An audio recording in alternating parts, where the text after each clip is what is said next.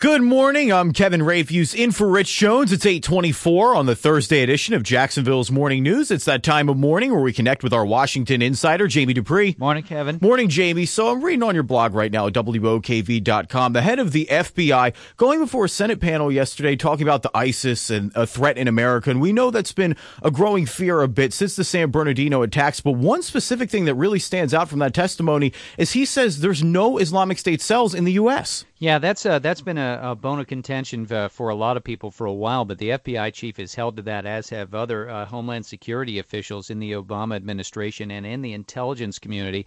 They say that certainly while the Islamic State wants to get operatives inside the U.S.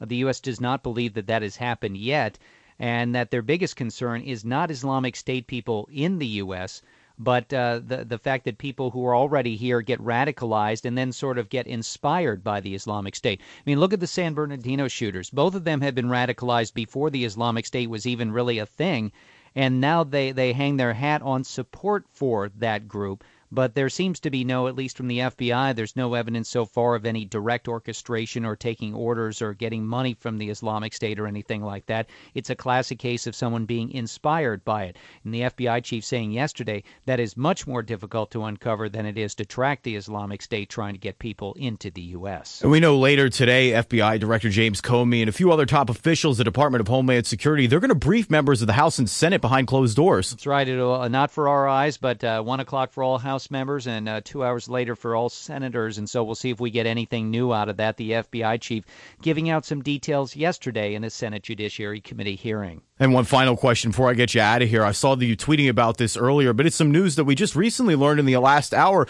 He was scheduled to go there later this month, but Donald Trump's no longer going to Israel. Yeah, Trump's announcement that he is postponing a trip to Israel comes a day after Benjamin Netanyahu, the Israeli leader, publicly rejected Trump's plan to bar Muslims from entering the U.S.